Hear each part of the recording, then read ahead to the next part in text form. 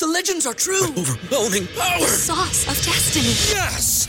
The most legendary sauce has arrived as McDonald's transforms into the anime world of WickDonald's. The greatest flavors unite in all new savory chili McDonald's sauce to make your 10-piece Wick Nuggets, fries, and Sprite ultra-powerful. Unlock manga comics with every meal and sit down for a new anime short every week only at WickDonald's. Ba-da-ba-ba-ba, go! At participating McDonald's for a limited time while supplies last. Back with Vershawn Jackson, sponsored by Wingstop on 93.7 The Ticket and theticketfm.com.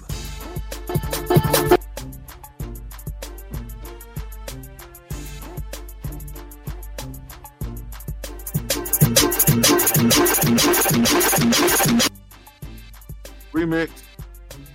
Abdul, you in the building? I'm in the building. Okay, so I just happened to, I got a quick trivia. You know, when we played Oklahoma State, LP had an incredible game, 1995. Incredible. Here's a trivia. Who was Oklahoma State's head coach?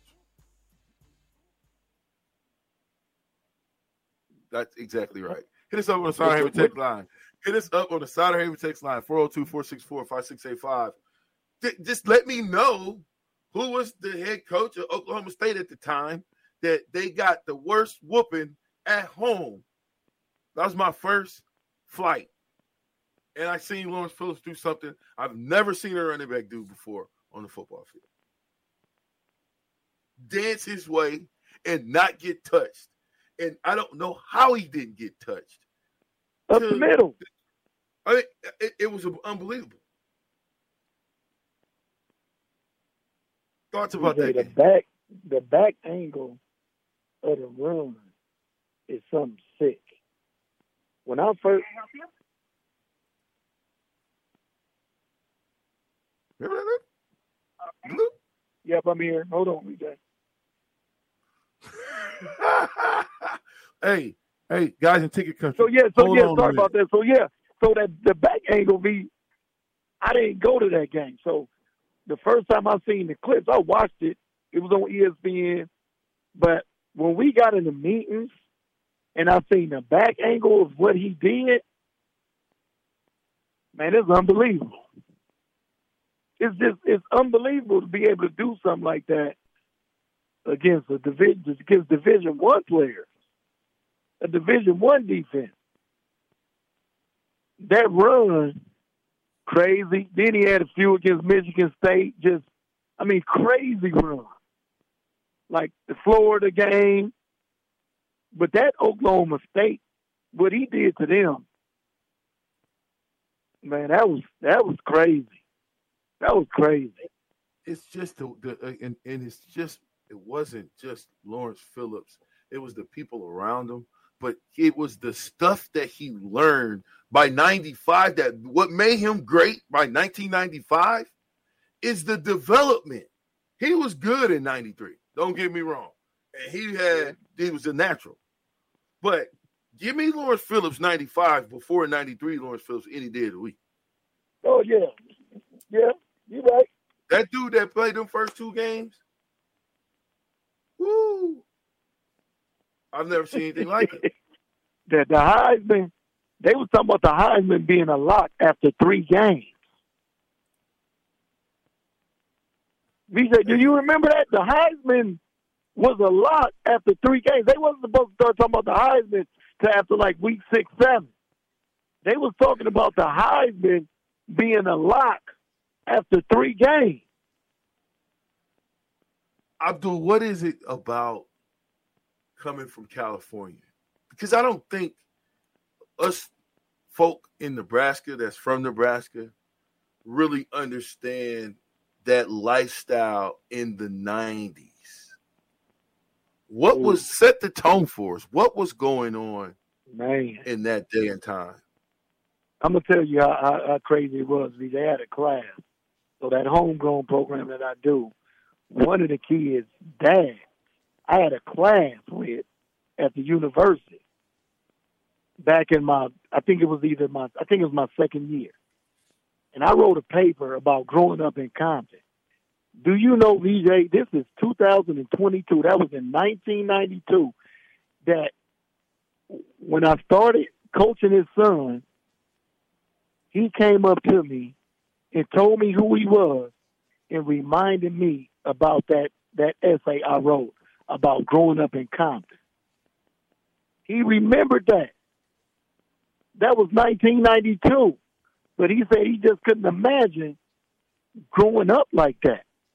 And I talk to kids about that now in Omaha. Like, y'all don't have to grow up like that. Like in Compton during that time, the mid-'80s, late 80s, early 90s, just crazy. Stuff I've seen, witnessed. Just, it was unbelievable. Like, all that stuff was real. The NWA movie, all that's real life. That's real life California. And what's crazy about it, VJ, to this day, Compton High, all Crips, Centennial High, all blood. To this day, right now. Wow. It's still alive and well. But to siphon through all of that, you know, to siphon through that whole lifestyle and to wind up on your feet. One would wish, you know, hindsight's 20/20, and being an older guy, I do know that if you have that type of talent, you got to have somebody that probably can handle him to help him understand which way to go. It's almost like this NIL stuff where, you know, it's such a free-for-all. You take your hands off of stuff and be like, yeah, go ahead. Yeah, you can get how much ever you want. And now we're starting to see, you know, the turmoil from that is going to be the disparity from the lesser teams. Yeah, and just they snatching guys. They snatching guys as we talk, V. As we talk. Get some iPhones. Yep. As we talk, I guarantee you somebody just went in the portal and they already know where they're going. Is it gonna? I mean, and Nick, feel free to chime in because we're talking when we I kind of flipped we'll get back to Lawrence here in a minute, but in this situation where the NIL deals are getting greater, better, more prevalent, how many of the lower schools are getting 5, 6, 7 guys snatched out of them? I mean, guys that they develop. How is that for a coach to develop a guy and then a big school come in and say, come here, get over here? Well, I want to mention something to Abdul's point where he was saying, you know, there's guys that enter the portal that already know where they're going. We can look at it the other way. The way that NIL has kind of exploded here in the last couple months is guys will enter the portal without a plan, thinking, oh, look at all the NIL money flowing. I sat the bench at X school. I'll get something somewhere. I'll be able to get something somewhere. They go in without a plan. So we're seeing both sides of it where guys go in, are, like Abdul said, already knowing where they're going, already they have an NIL deal already offered to them before they enter the portal, then they officially enter, and it's a done deal, you know, minutes later. We're on the other side of that coin, we're having guys go in without a plan, thinking that the NIL money is just endless, and which it may be for the top athletes, but for guys that don't see the field a whole lot that enter the portal, they feel like, oh, the NIL money is just going to be flowing right to me because I was on scholarship at this school. I was a part of that team despite not playing very many snaps. So it's hurting. It's hurting the games. Yeah. It's hurting the game in multiple ways. To where, like Abdul said, you're having guys go in that already know where they're going, and that's could be, you know, talked about or considered tampering by whatever school they're going to before they enter the portal, offering NIL deals. But then on the other side of that coin, you have guys going in with no plan, and then they just get lost in the shuffle. And you have guys that may love the game that just don't get a landing spot. That is true also. But think about this: I'm at Nebraska playing as a true freshman. My quarterback, John Walsh, was trying to coerce me into going to Miami with him. They were recruiting both of the same high school. But what happened was a quarterback that Miami was recruiting also committed, and they took the offer back from my quarterback. So he ended up at BYU. My quarterback in high school and my offensive coordinator, who were very close with my quarterback John Walsh and myself, tried to recruit me to BYU in my first 3 years while I was still in Nebraska.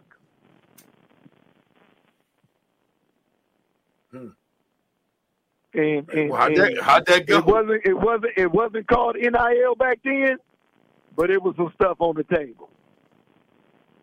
Oh wow. Well, yeah. I mean, this is their way of leveling the playing field. Let them tell it. And the NCAA's got a mess. It's gonna be a mess before it's all said and done. If there's no regulations, it's gonna be a mess. And because the little guy is gonna lose. He can't keep up with the big fellas with all the big money.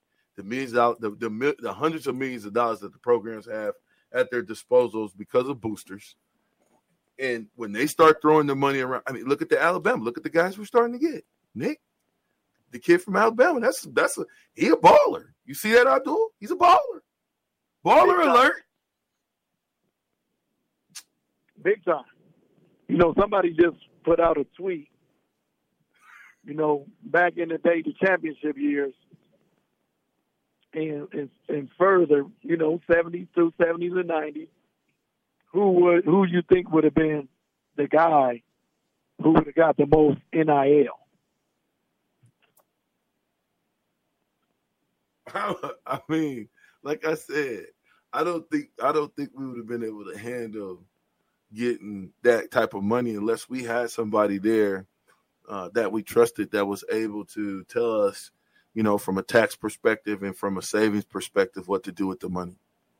We wasn't mature enough. We didn't come from money. So it's just like all the guys that made it to the league like myself and a lot of other guys that I played with. Once you get to the NFL, you have nobody governing your money and nobody's telling you about your money. They might make it it's not mandatory that you go to a financial literacy class. Right. It's optional. So we choose most of the times to opt out because we got something to do, like go spend some money. And before you know it, you look up, you're broke. You spent all your money. So what you're saying is, back then, there would have been at least 15 or so Lamborghinis parked outside the stadium.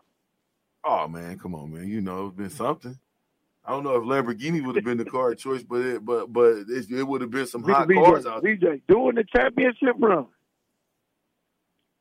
if the guys we know, and they were doing NIL back then with what we were doing, it could have been more. Yeah. I'm just saying, the whole pipeline might have been in Lamborghini. That's fine. Big trucks.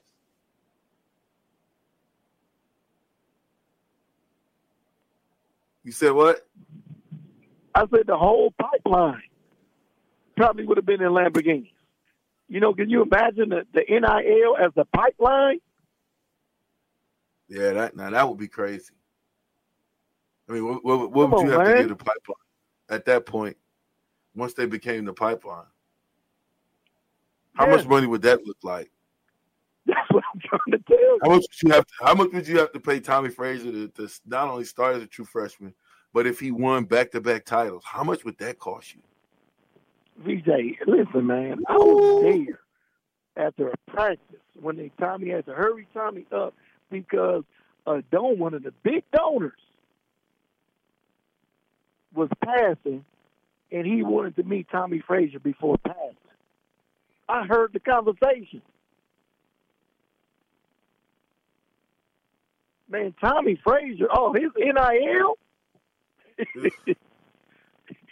Like you said, VJ, if he would have somebody to help him with money matters financially, he'd still be set for life right now if there was NIL back in the 90s with Tommy Frazier.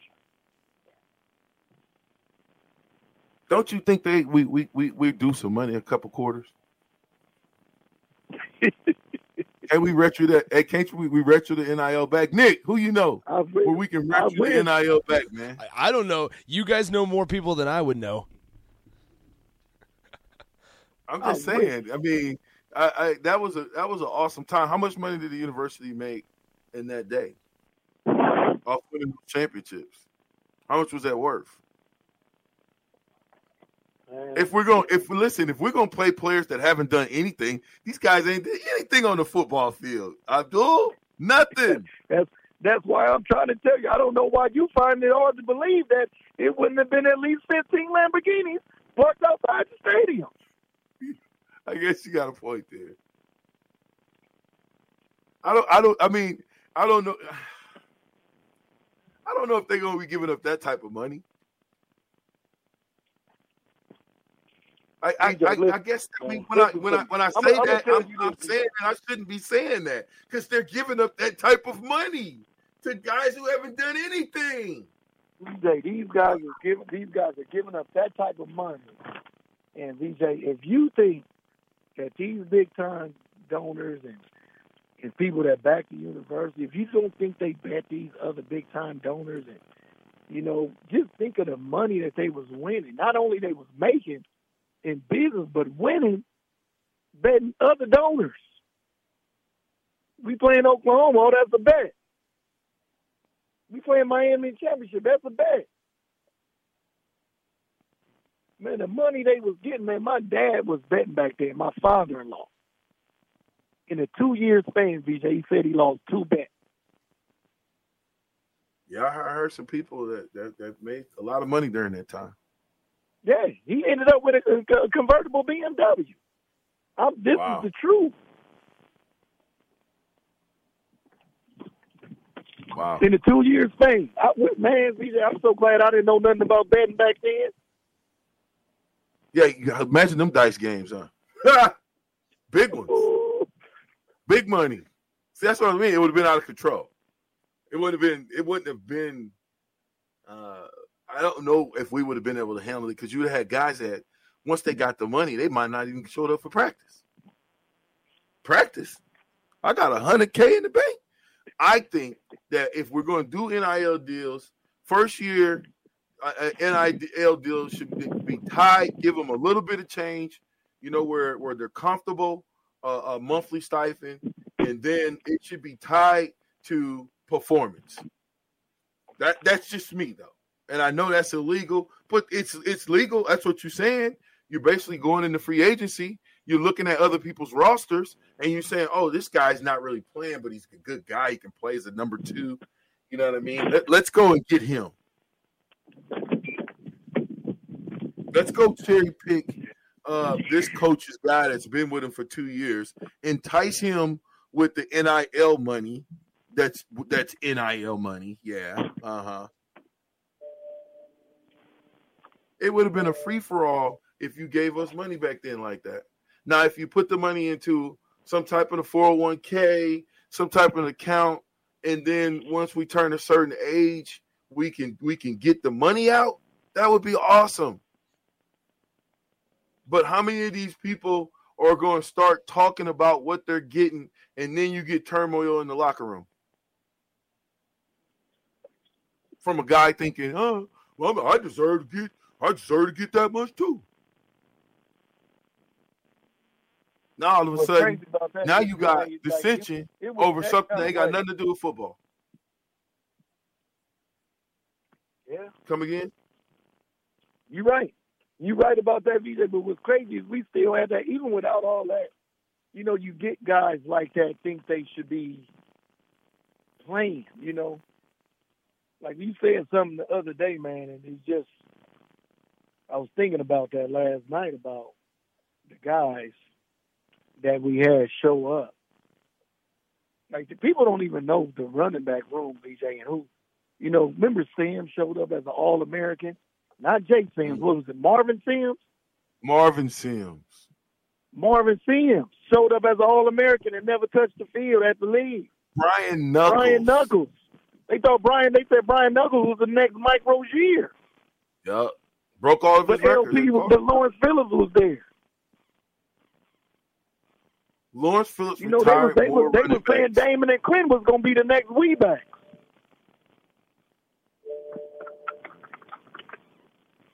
But Lawrence Phillips was there.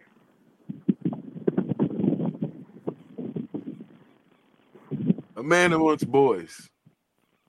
Low Rent Phillips, as I used to call him. But